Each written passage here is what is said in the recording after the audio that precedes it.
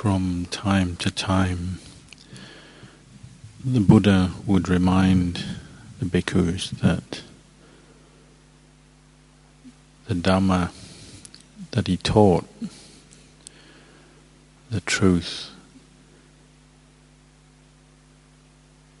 is that which exists, whether a Buddha arises in the world or not. It's just the way it is.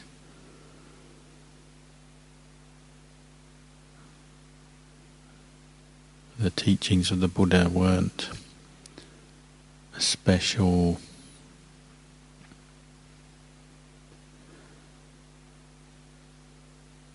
kind of wisdom or knowledge passed down from him to others, as if completely reliant on one person handing something over to another in that sense. He talked about the Dhamma as being something that exists, and the Buddha is really revealing what is there already.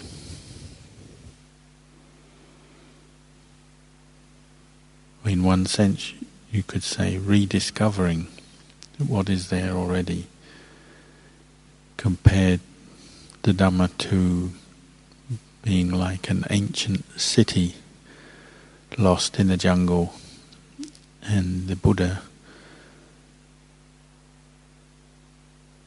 forges a path through the jungle and arrives at this lost city, and can show the pathway to others to also reach this lost city. And the truths that he taught, they're there, they exist, whether a Buddha arises or not. The nature of the practice for us following the path is one of looking and learning, investigating, until we also can see, know, understand this truth,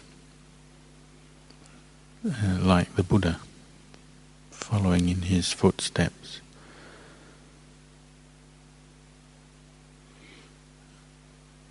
The framework he used to describe truth is the Four Noble Truths, Arya Satya Dhamma.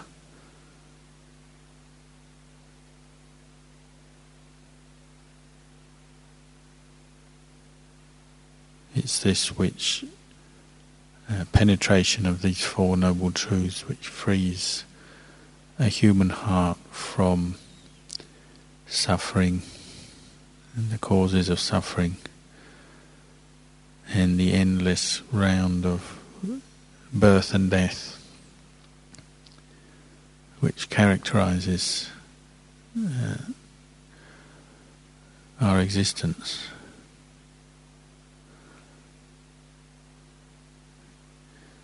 The Four Noble Truths,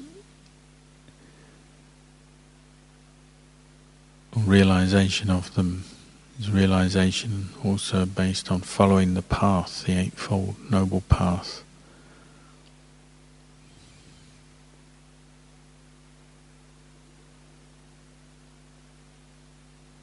So this is the vehicle, the tool that we use in order to gradually gain understanding of truth and Dhamma.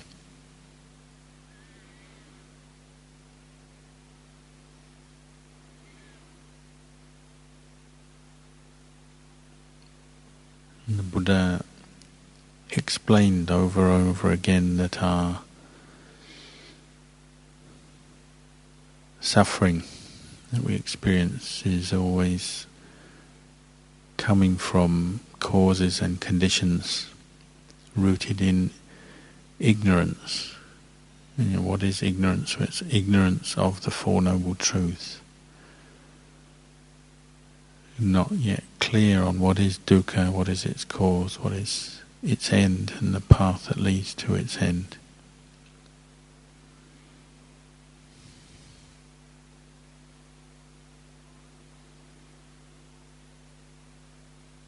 But the causes of dukkha that he pointed out, ignorance, and then all the mental defilements that arise based on that, craving and attachment, mental states of greed, anger, delusion.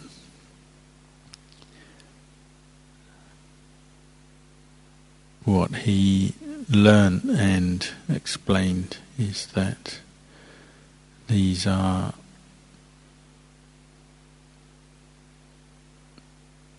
impermanent.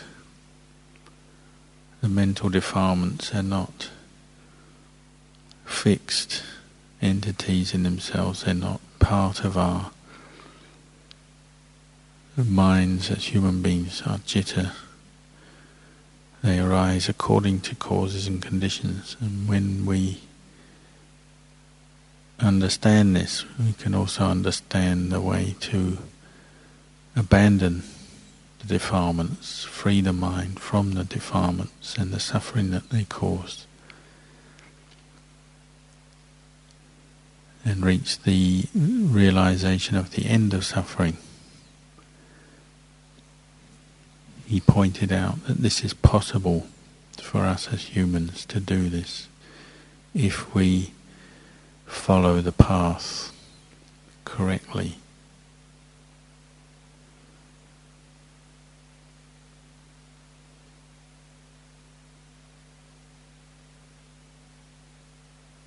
To follow the path, we have to, in the beginning, accept the fact that we haven't yet had this realization or deep insight that the Buddha had. We may have partial insight, we have some understanding, but it's not yet complete. So we still have to rely on the path and use the path. The sila, the samadhi, the panya, the factors of the path as our vehicle, as our tools to develop ourselves. We have to cultivate the path. We have no choice in this.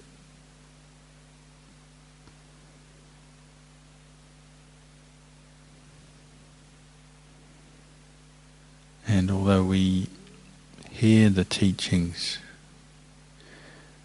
and we understand that ultimately everything is anicca, dukkha, anatta, not self, we haven't yet seen that or known that and purified our minds from the kilesa, the defilements yet.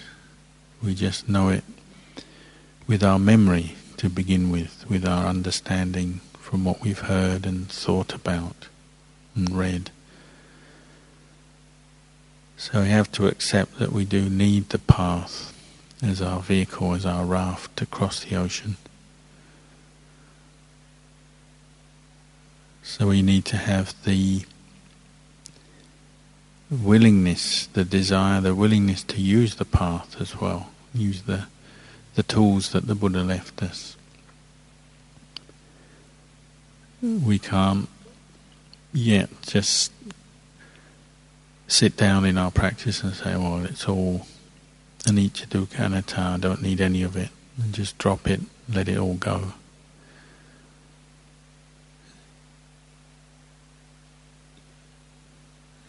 We can't do that yet. We have to be humble and honest and accept that we still need the path. That requires us to continue to learn and study what the path is and then use it to train ourselves. And sometimes, especially in the beginning, that can seem bothersome, cumbersome, as the path requires us to develop the sila. We have to learn the Vinaya and learn how to keep the Vinaya. If it wasn't necessary, the Buddha wouldn't have laid down the rules of the Vinaya to help us. In the very early days, just for a short period, there were those with little dust in their eyes who didn't need any Vinaya laid down. And the Buddha could teach very easily, and they could see and understand very easily and quickly. They could drop their defilements quickly and easily. But even in the lifetime of the Buddha, with the growing number of bhikkhus, it became necessary to start codifying, laying down rules and practices for bhikkhus to deal with these defilements which, coming from ignorance, cloud over the mind, prevent us from seeing the truth and prevent us from freeing ourselves from suffering. So the Buddha himself saw it as necessary to have Vinaya, have Sila as in something that rules of training, practices that we follow. Even though it's still what we call Samuti Banyati, rules or guidelines, like 5 precepts, 8 precepts, 10 precepts, 227 precepts, all the rules of the Vinaya outside of the Patimokkha. These are all Panyati, they're laid down, nowadays they're written down for us to read. We hear them, we describe them. And we can say on the one hand, a Panyati, that's just superficial reality, conventional reality. It's not the heart of the Dhamma. It's not the Dhamma of the enlightened mind. But it comes from the Dhamma of an enlightened mind that has already seen the path and knows what's involved in order to train a human citta to free itself from the effect of these mental defilements which obscure truth. So we have to accept that we still need to rely on Panyati, Samuti Panyati, the conventional reality and the conventional form of a bhikkhu. Even though it's a vehicle that takes us to transcend ultimately conventional reality, we still have to rely on it. As we know, even right up to the point, even an arahant still has to come to the Patimokkha and listen to the rules. There's reasons for this. And the Buddha saw that it's useful primarily for individuals to learn, to train themselves, to restrain the defilements, both on the level of body, speech and mind. To learn composure, restraint, contentment, fewness of wishes, harmless behaviour. We have to use the rules in the beginning to train ourselves. But it also supports the harmonious living of bhikkhus as a group, developing mutual harmony, respect, peaceful living. Also supports the laity, gives them a good example of how to live together wisely and peacefully, and to maintain their faith, because we're dependent on them for support, material support, in order to live.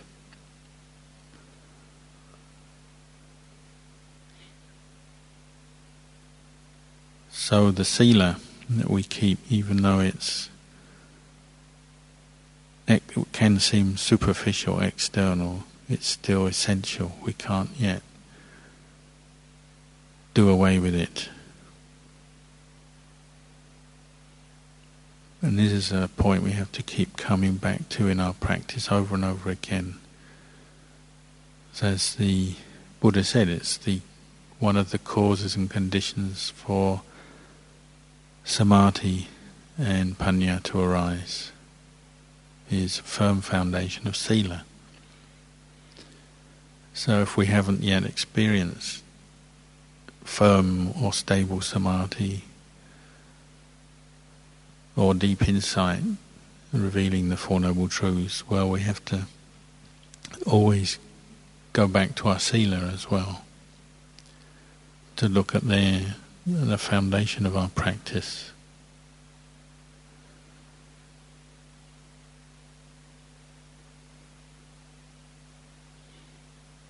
Ajahn Chah talked about the practice of sila is that behaviour, external behaviour that brings us to be able to be mindful of the in and out breath. It's a very simple but direct description of the role of our sila and our vinaya in our daily practice. If we find it hard to practice parikamma, whether it's using the breath or buddho, the body or metta or any of the other meditation objects, if we're having trouble turning to it, then we have to see the relationship between our sila and our state of mind and the preparedness for turning to the meditation object.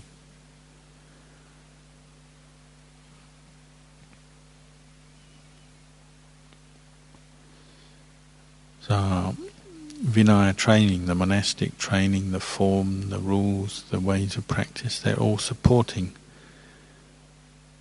the development of composure, restraint, calm, peaceful living, which supports our ability and our freedom, you could say, to turn to watch the breath and to develop meditation to a higher level.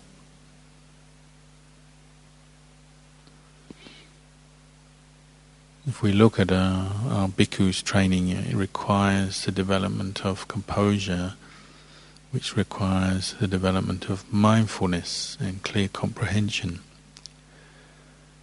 sati sampajanya. We have to practice mindfulness of our rules and being able to remember the rules and then recollect them in our daily life as a way of training ourselves. Whether it's the major ones which we perhaps are more clear about, say parajika rules, then all the refinements, you could say the steps that lead up to the parajika rules, down from Sangati Sesa Pachitya down to Dukkatas. In the bigger picture, they all have a role to play in training the mind in sati and sampajanya.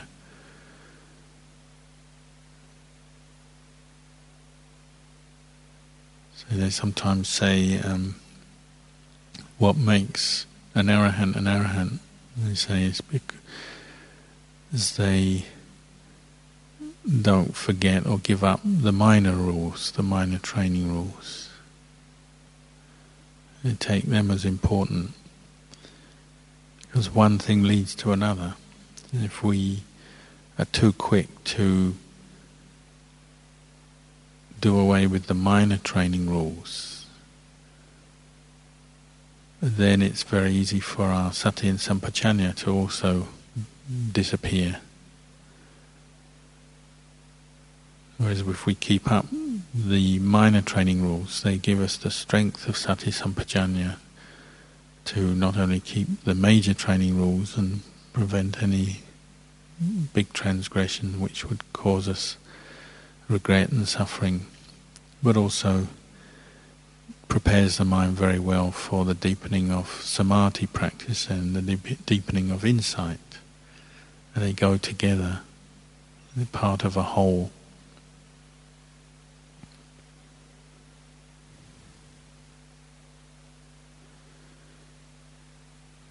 Vinaya training rules also not only develop sati sampajanya, but they also encourage the bringing up of wholesome states of mind and letting go, abandoning of unwholesome states of mind, or the defilements which are the very cause of our suffering. We can see in our daily life, our practice over many days, weeks, years, in these states of mind we talk about, wholesome states, kusala dhammas, unwholesome states, akusala dhammas. They both arise according to their causes and conditions. And keeping up strict practice of Vinaya and putting effort into that is a very direct way to bring up wholesome states of mind and maintain them and develop them. Or letting go of the Vinaya, losing interest in it, being careless with it, is a very obvious cause and condition for unwholesome states of mind to arise and take over the mind, or to be difficult to abandon.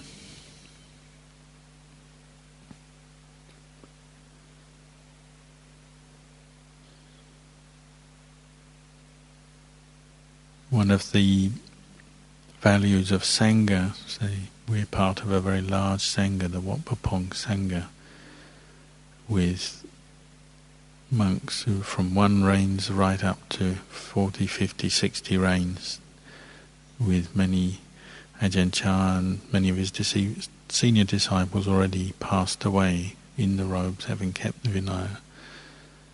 We have a large Sangha. We can see the value of this training in mindfulness, clear comprehension, restraint, composure, and all the wholesome dhammas it brings up for individuals over many years practiced. We have living examples of the value of this. A very wide, large Sangha with many characters. And there's obviously not just one kind of monk within the Sangha. There's very many different characters, different personalities, backgrounds, nationalities and cultures. But we can see the value of this training over many, many years practice. All these, perhaps the more senior monks are particularly, we can see them as Kalyano Mitta. The value of people who haven't dropped the training, haven't given it up. They've kept up the training, not just the major rules, but even the minor rules. They've kept up the practice of mindfulness, restraint, composure over many years. So when you meet them, even if you don't speak to them, just seeing monks who've practiced like that can be very inspiring and very beneficial example of the living value of the Vinaya training. That's on the outside. We can't really know on the inside. Perhaps if we hear Dhamma talks, they can share their insights and their practice with us. But just on the outside, how people practice, how they live day by day, we get a very good example, and we can learn from that. It can be very helpful for us. This is what the value of Kalyano Mitta, and particularly Kalyano Mitta who have practiced over many years, and just give us that sense of, well, these people haven't given up with the practice. They've maintained it. The value of that. Part of our Vinaya training is based on that. Say, training in body and speech, how we relate to senior monks, seniority in the Sangha. We have rules guiding our behaviour, even for how to treat a monk ordained just one day before us. We still have ways of showing respect. And then certainly for acharyas and senior teachers, we bow.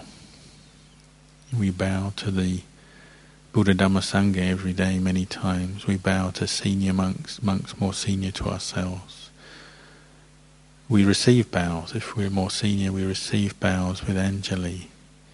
And just bowing is a physical practice. It's just a superficial thing. Maybe we don't need to bow, but in the beginning we have defilements when we come into the monastery, and bowing is a very good training in mindfulness and developing wholesome mental states on a regular basis. When you bow, you have to physically stop. Maybe by stopping physically, mentally you slow down a bit and actually think about why you're bowing, what the purpose of it. And this is sampajanya arising.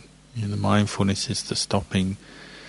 Sampajanya is the consideration, wise consideration of what you're doing at that moment. Knowing, now I'm bowing to Buddha Dhamma Sangha, now I'm bowing to a senior monk. One can even bow to a monk who's not there. One can bow in one's kuti. One can even bow to one's parents, recollecting the gratitude to parents having brought us into the world, giving us birth and life and the chance to practice Dhamma, and so on. And this is sampajanya arising with sati, just with bowing. Or receiving a bow with Anjali. Maybe practice metta, compassion, and mutual respect for other fellow practitioners and for the Vinaya. Sampajanya arises receiving a bow, and we display that with our bodily behaviour, physical gesture of Anjali. We can see many practices on a daily basis are bringing up sati sampajanya in this way. The way Lumpur Ajahn Charles, one of his senior disciples, used to come to Nanachat in the old days and say, you can always see a monk's state of mind from the way he chants. We don't know who attains deep samadhi or insight, but the way people chant shows a lot about their state of mind. He said, when you see someone chanting, say evening chanting or chanting a blessing at the mealtime, look at the hands. He always used to pick on monks whose hands were dropping down, not very held with much firmness. They're kind of a bit careless or unmindful. You say this is a sign the mind is not with the action. The mind is not with the chanting. There's no sampajanya, no awareness of what's happening at that time. Maybe the monk is tired or lazy or just distracted. But he said he would always point this out.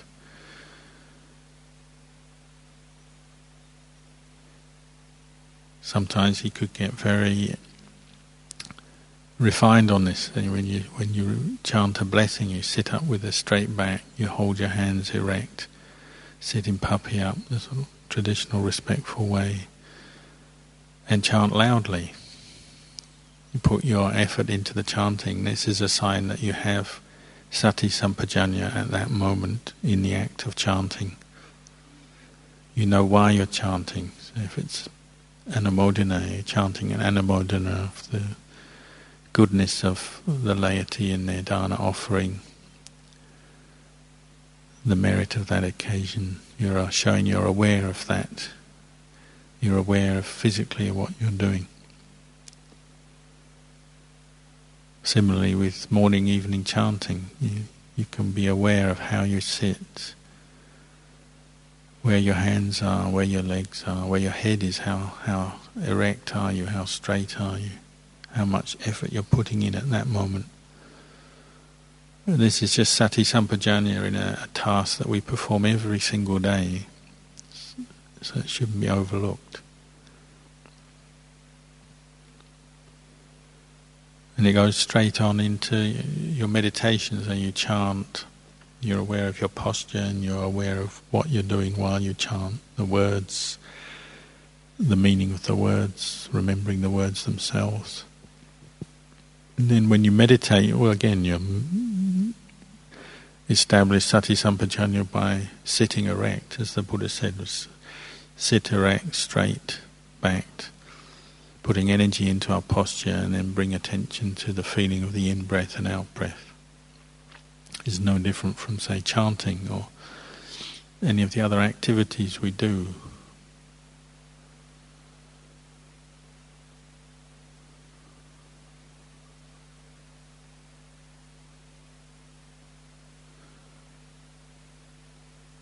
We practice sati sampajanya as we put a robe on. And we actually stop, think about how we're getting this robe on. Is it neat and even all round, as described in the Vinaya? If you practice doing that regularly, you develop sati sampajanya and just putting a robe on, then it naturally provides you with the mindfulness, the firmness of mind to continue that contemplation. Mindfully reflecting, I use this robe. You're using a robe to protect you from the weather and for modesty. And that's not just your jivara. If you're putting on extra clothes in the winter, as you put them on, you're mindfully aware this is to protect you from the weather.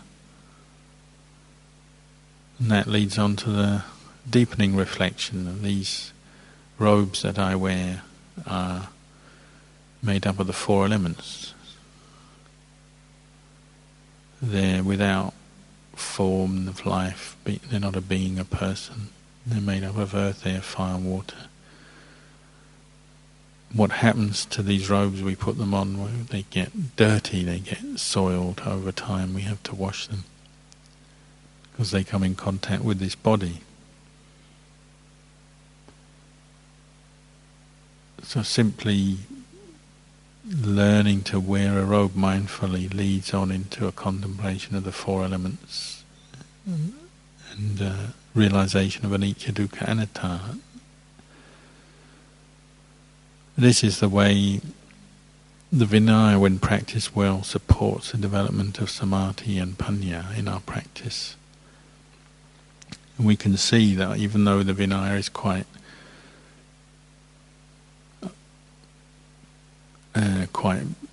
a lot to remember, and it's quite detailed, quite involved, but it's simply giving us a way of training ourselves in different situations throughout our day, and becomes a mindfulness training in itself, and a training in bringing up wholesome dhammas and abandoning unwholesome dhammas. As you put on your robe, or as you're chanting, you can also assess your own state of mind. If you are resisting in some way, or the mind is not with the action, there's no mindfulness. Why is that? There's probably an unwholesome mind state taking over, some delusion or distraction, daydreaming, maybe even just resistance, aversion to the training. I don't want to do this at that time. But it's bringing mindfulness to bear on that state of mind at that time in that activity.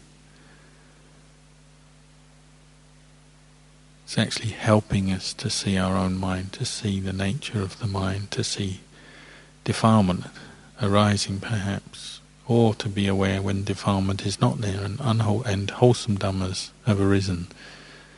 Maybe it brings up a sense of faith, devotion, gratitude, or just supports the mindfulness of the breath, or the mindfulness of some insight into anicca, dukkha, anatta. But every time we continue on in our daily activities, the practice of mindfulness keeps bringing us back to the present moment. And so even these mundane activities start to show us our own mind, reveal our own mind. And this is the way we can actually start to realize the Four Noble Truths in daily life.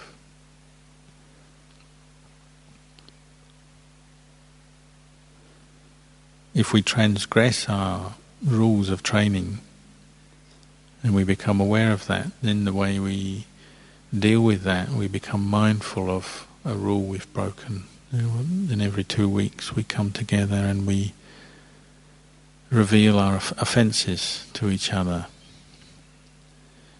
We display our offences to the other bhikkhu who is listening. So often we practice saying in our own language, in English, before the Pali, if there's something we've done that we know we broke an offence, we bring it up.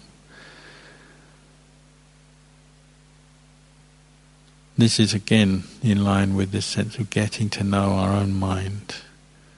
And we accept that as we come into the bhikkhu life, we have our past conditioning. So sometimes the defilements take over the mind. We do lose our mindfulness, get caught into greed, anger, delusion in different ways. When we become aware of this, then we take note of that and then bring it up at the right time before the patimokkha.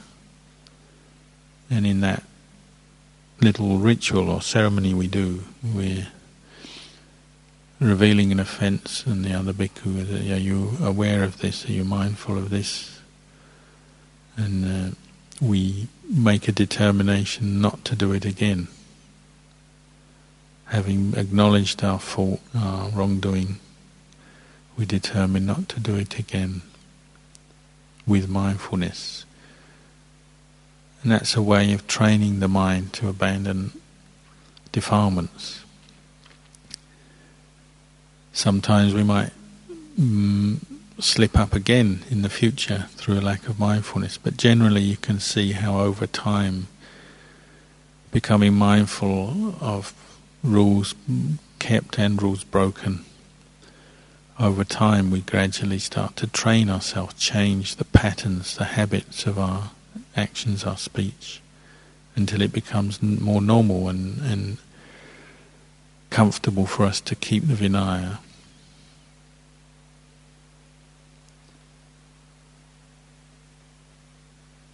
So the Vinaya at all times is helping us to point to the mind itself, to see the intentions and the quality of our intention, the wholesome, unwholesome intention behind our actions.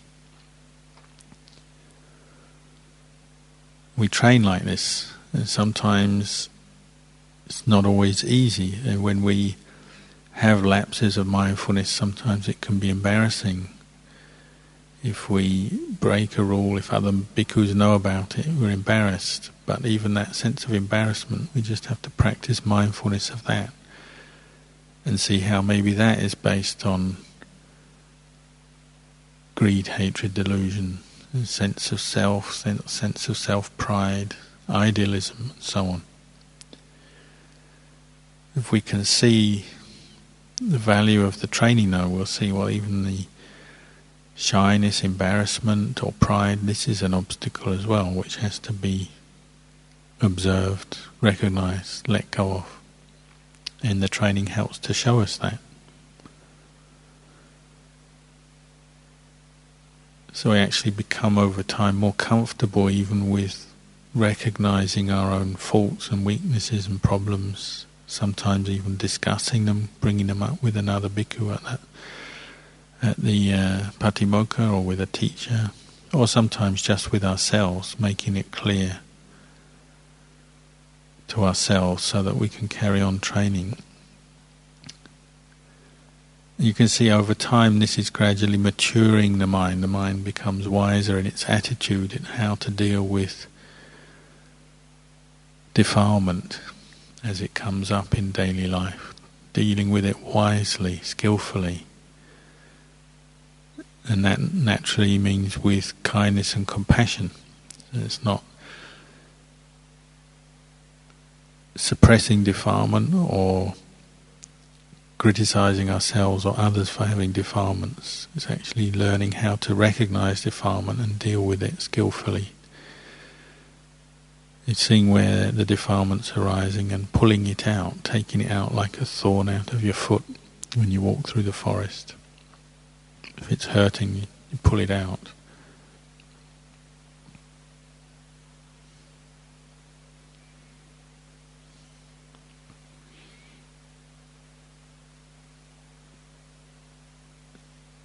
So it's important as we develop our meditation to also see this relationship between sila, samadhi and panya, to keep coming back to developing a wise attitude to our sila and to giving importance to it, even to the very small little details of our sila, because it helps us to see our own state of mind.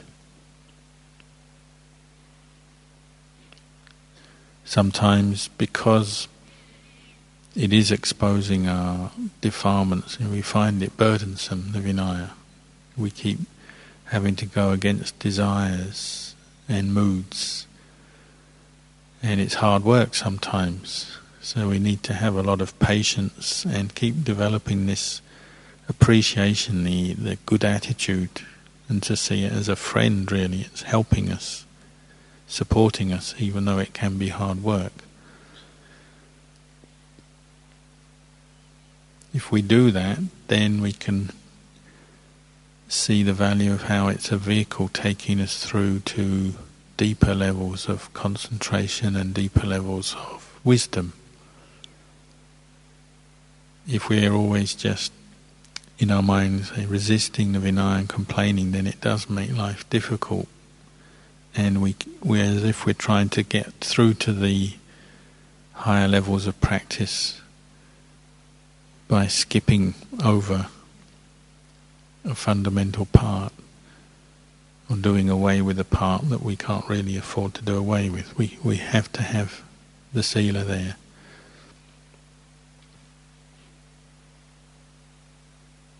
There's that simile Ajahn Chah used about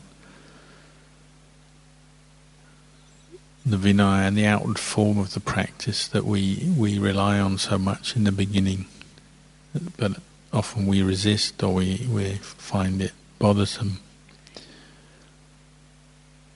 Compared it to the outer shell of a coconut. You go to the marketplace to buy coconut. When you buy a coconut, your aim is to eat the flesh and drink the milk from the inside of the coconut, but you carry the whole coconut home and break it open with a machete till you can get to the nice bit inside. But you still rely on the outer shell and the husk and all the waste in order to carry it home first and preserve the inside.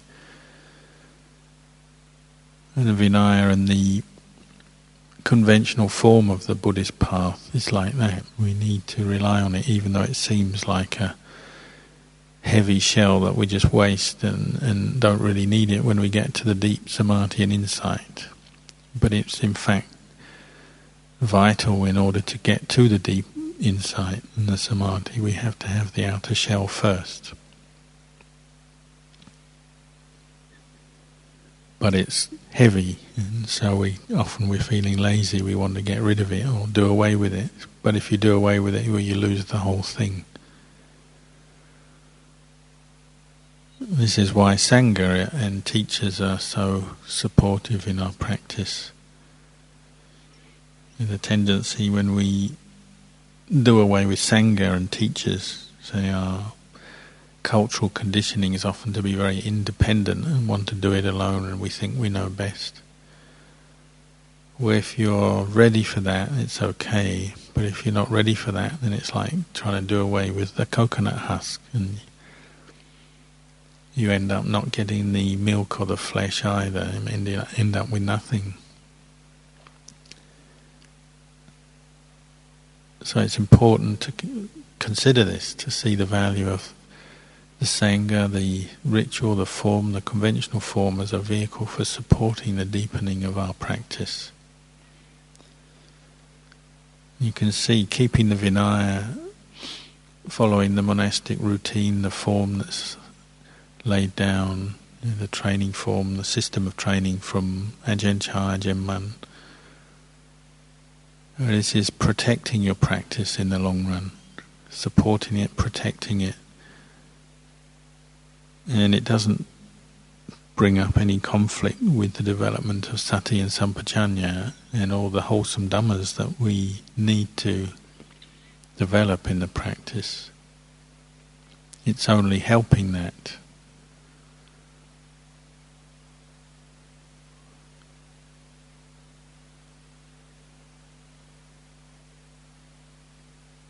Often we find the monastic routine can be a little bit boring or repetitive, and partly it's our desire for sense stimulation. We're looking for things that are different. So either within the monastic forms, we're looking for different kinds of dhamma, different meditation techniques, different places to practice and so on.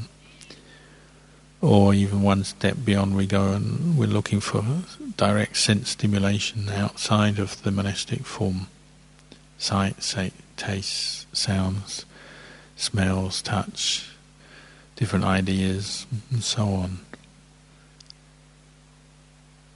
But we should also see the value in routine and following a routine over and over again, for keeping the same rules every day, following routines. They can be of value to show up or highlight to us our state of mind during the practice, just to show us whether we're mindful of our routine or our rules, our Vinaya, or not. Whether we're willing to follow the Vinaya and the routine and the practices or not. If we're not, it's usually either just distraction, we're too distracted or scattered in our behaviour, delusion has taken over, or we're averse to it, we have maybe some pride or ego and we just don't want to give in or do it another way, we want to do it our way. So we have a sort of stubbornness where we don't want to keep a rule or follow a practice. Or it's some form of greed, sense desire, which is disturbing. Say if you get caught into greed for a particular requisite and you want to get around the Vinaya, or you have lust to talk to or engage with some female and you start breaking the Vinaya. You can see greed, hatred and delusion, they are the reasons we start to break the Vinaya. But by following a regular routine, habitual routine, it helps to show this up. Just our attitudes and our state of mind from day to day, what's happening, where are we at any one time. Sati Sampajanya we need to be developing at all times. Mindfulness of our sila leading on to mindfulness of the body.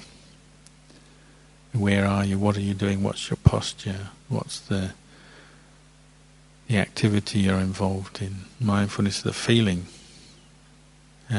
Maybe sense pleasures leading to pleasant feeling, or the desire for pleasant feeling can lead us to lose track of the routine or the Vinaya. So maybe if there's a morning meditation, the pleasure in sleep or lying in a warm bed stops you getting up for a morning meeting. Or the desire for pleasure from food, maybe it affects your practice of the Vinaya. You become very agitated or speedy around food, or aggressive when you don't get the food or the kind of food you want, or drinks, or requisites. And they start to show us our state of mind when we keep the Vinaya or practice mindfulness of the Vinaya. When we lose our mindfulness, it starts to become obvious. If you're regularly practicing following rules and routines, and then sometimes you don't, and you see your state of mind, you start to see the cause for your unwholesome state of mind. Where's it coming from and what's happening? Gives you a very good reflection. Or when we just fall into dullness or even just lack of inspiration, we lose all our motivation. At least it helps us to show this up where maybe we're not putting much effort into the monastic routine or into our chores or the various practices we have. At least it shows us where the problem is, what we need to look at. Might not yet give us the solution, but at least it helps us to show us the problem.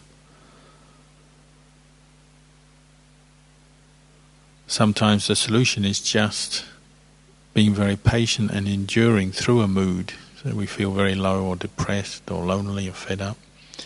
Or we can use the monastic form, the routine and the practices just to keep going through that mood until it passes. And so it can even be a basis for insight into impermanence, the impermanence of a mental state.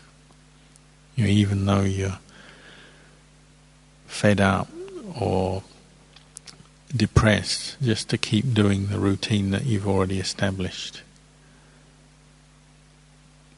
To keep doing the meditation periods, to keep doing the chores, to keep doing the different practices, learning chanting and so on, until that mood has passed by. And then you can really value the structure of the monastic training and the lifestyle. You can see even the most deepest mood of depression, loneliness, anger, despair is impermanent. And then following the routine and keeping it up can help show that to you, and then you know for yourself in your own heart, oh, that mood is just a passing mood. It wasn't real. You can actually gain insight from just following the routine in that way.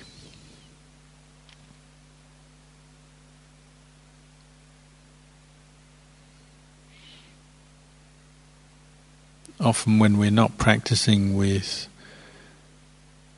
much wisdom, then we often are driven by craving in our practice. So we have craving to achieve peaceful states of mind, achieve insight, achieve this and achieve that. It's often at that time that we don't appreciate the Vinaya, the monastic form. We see it as an obstacle. See, it's all getting in our way. The different routines, living with other people, the different ways of behaviour and so on, seems to be getting in our way. But over time, keeping the routine, keep coming back to the Vinaya, even that can be exposed. Various kinds of craving, desire for results.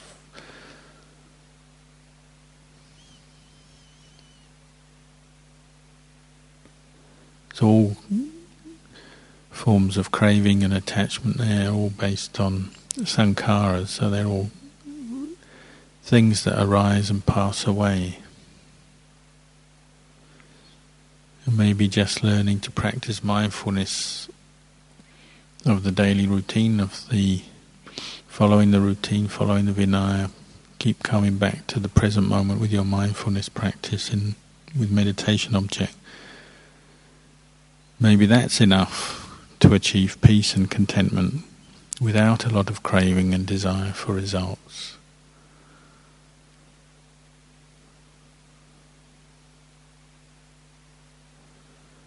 So we shouldn't underestimate the basic practices that we were given, the basic practices of restraint, practices putting effort, energy into mindfulness, clear comprehension in our daily routines.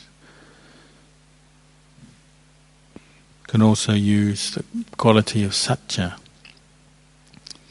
just being true to our own resolutions to follow the practice, to keep the Vinaya. We all made a resolution when we became bhikkhus to uphold the Vinaya and practice for the abandoning of unwholesome mental states, the development of wholesome states, the realization of Nibbana. Within that we can develop satya on a daily basis also, to keep up our practice, to keep putting effort into mindfulness practice, keep putting effort into the meditation, keep putting effort into our Vinaya training.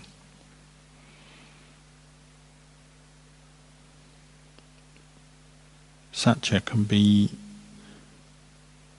a useful tool, whether it's just one sitting of meditation or one practice of walking meditation, just establishing a goal that you're going to stick to sit for an hour or two, a certain length of time, or walk for an hour or two, to keep up different practices, to learn to chant, to keep different rules that we find difficult to keep, and so on. Or it can be something we develop on a long term, when we take up a practice, which I'm going to do this practice for the whole pansa or for a period of time. It's developing that, again, that quality of being honest and clear with oneself,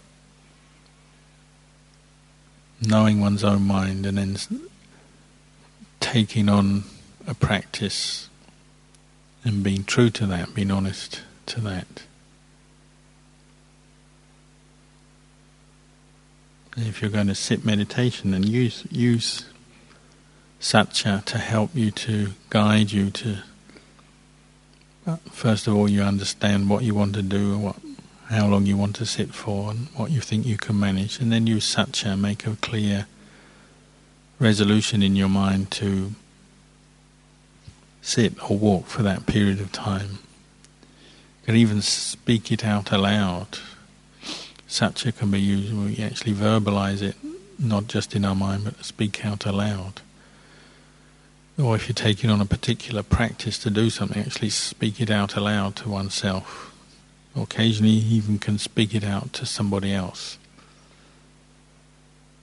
There's another way where we're just showing ourselves, our own mind, and bringing up a wholesome Dhamma in a situation.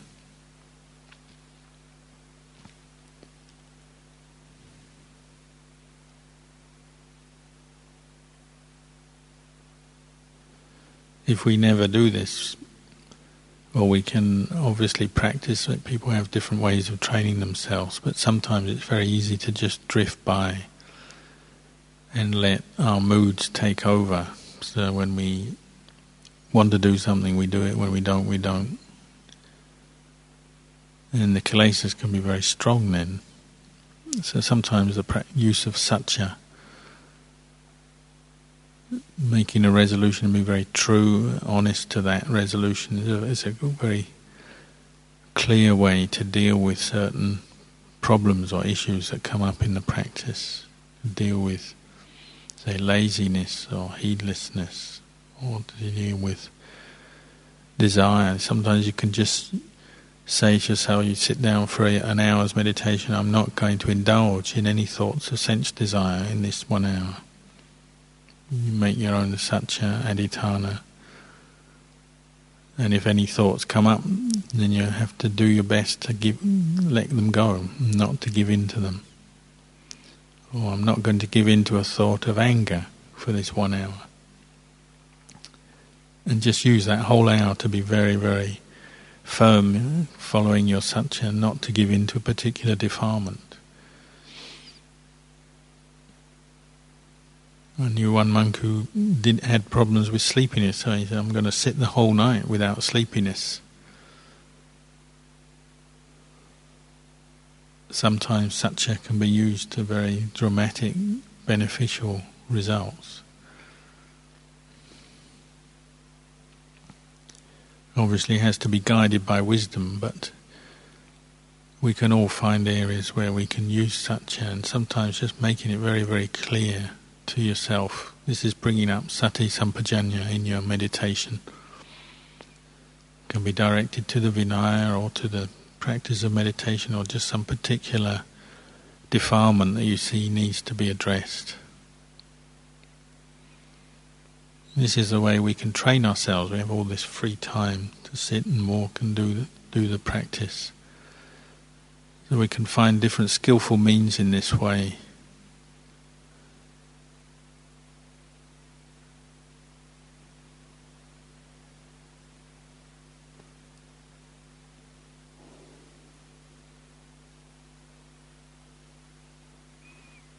Maybe when the weather's cold, just to bring up clear determination in the mind not to give into any negative thoughts about the cold, or it's wet. Just to take it all as just sense contact, just feelings of cold or heat, different kinds of vedana, different kinds of bodhapa, heat and cold on our skin. Just take a particular mental formation that's bothering us and just make a determination, I'm not going to proliferate on that particular thing for, say, the rest of the pansa or something like that. We can use it in a very refined, detailed way, just to hone in on a particular defilement and just work on it to the point where we can not follow that way of thinking or acting.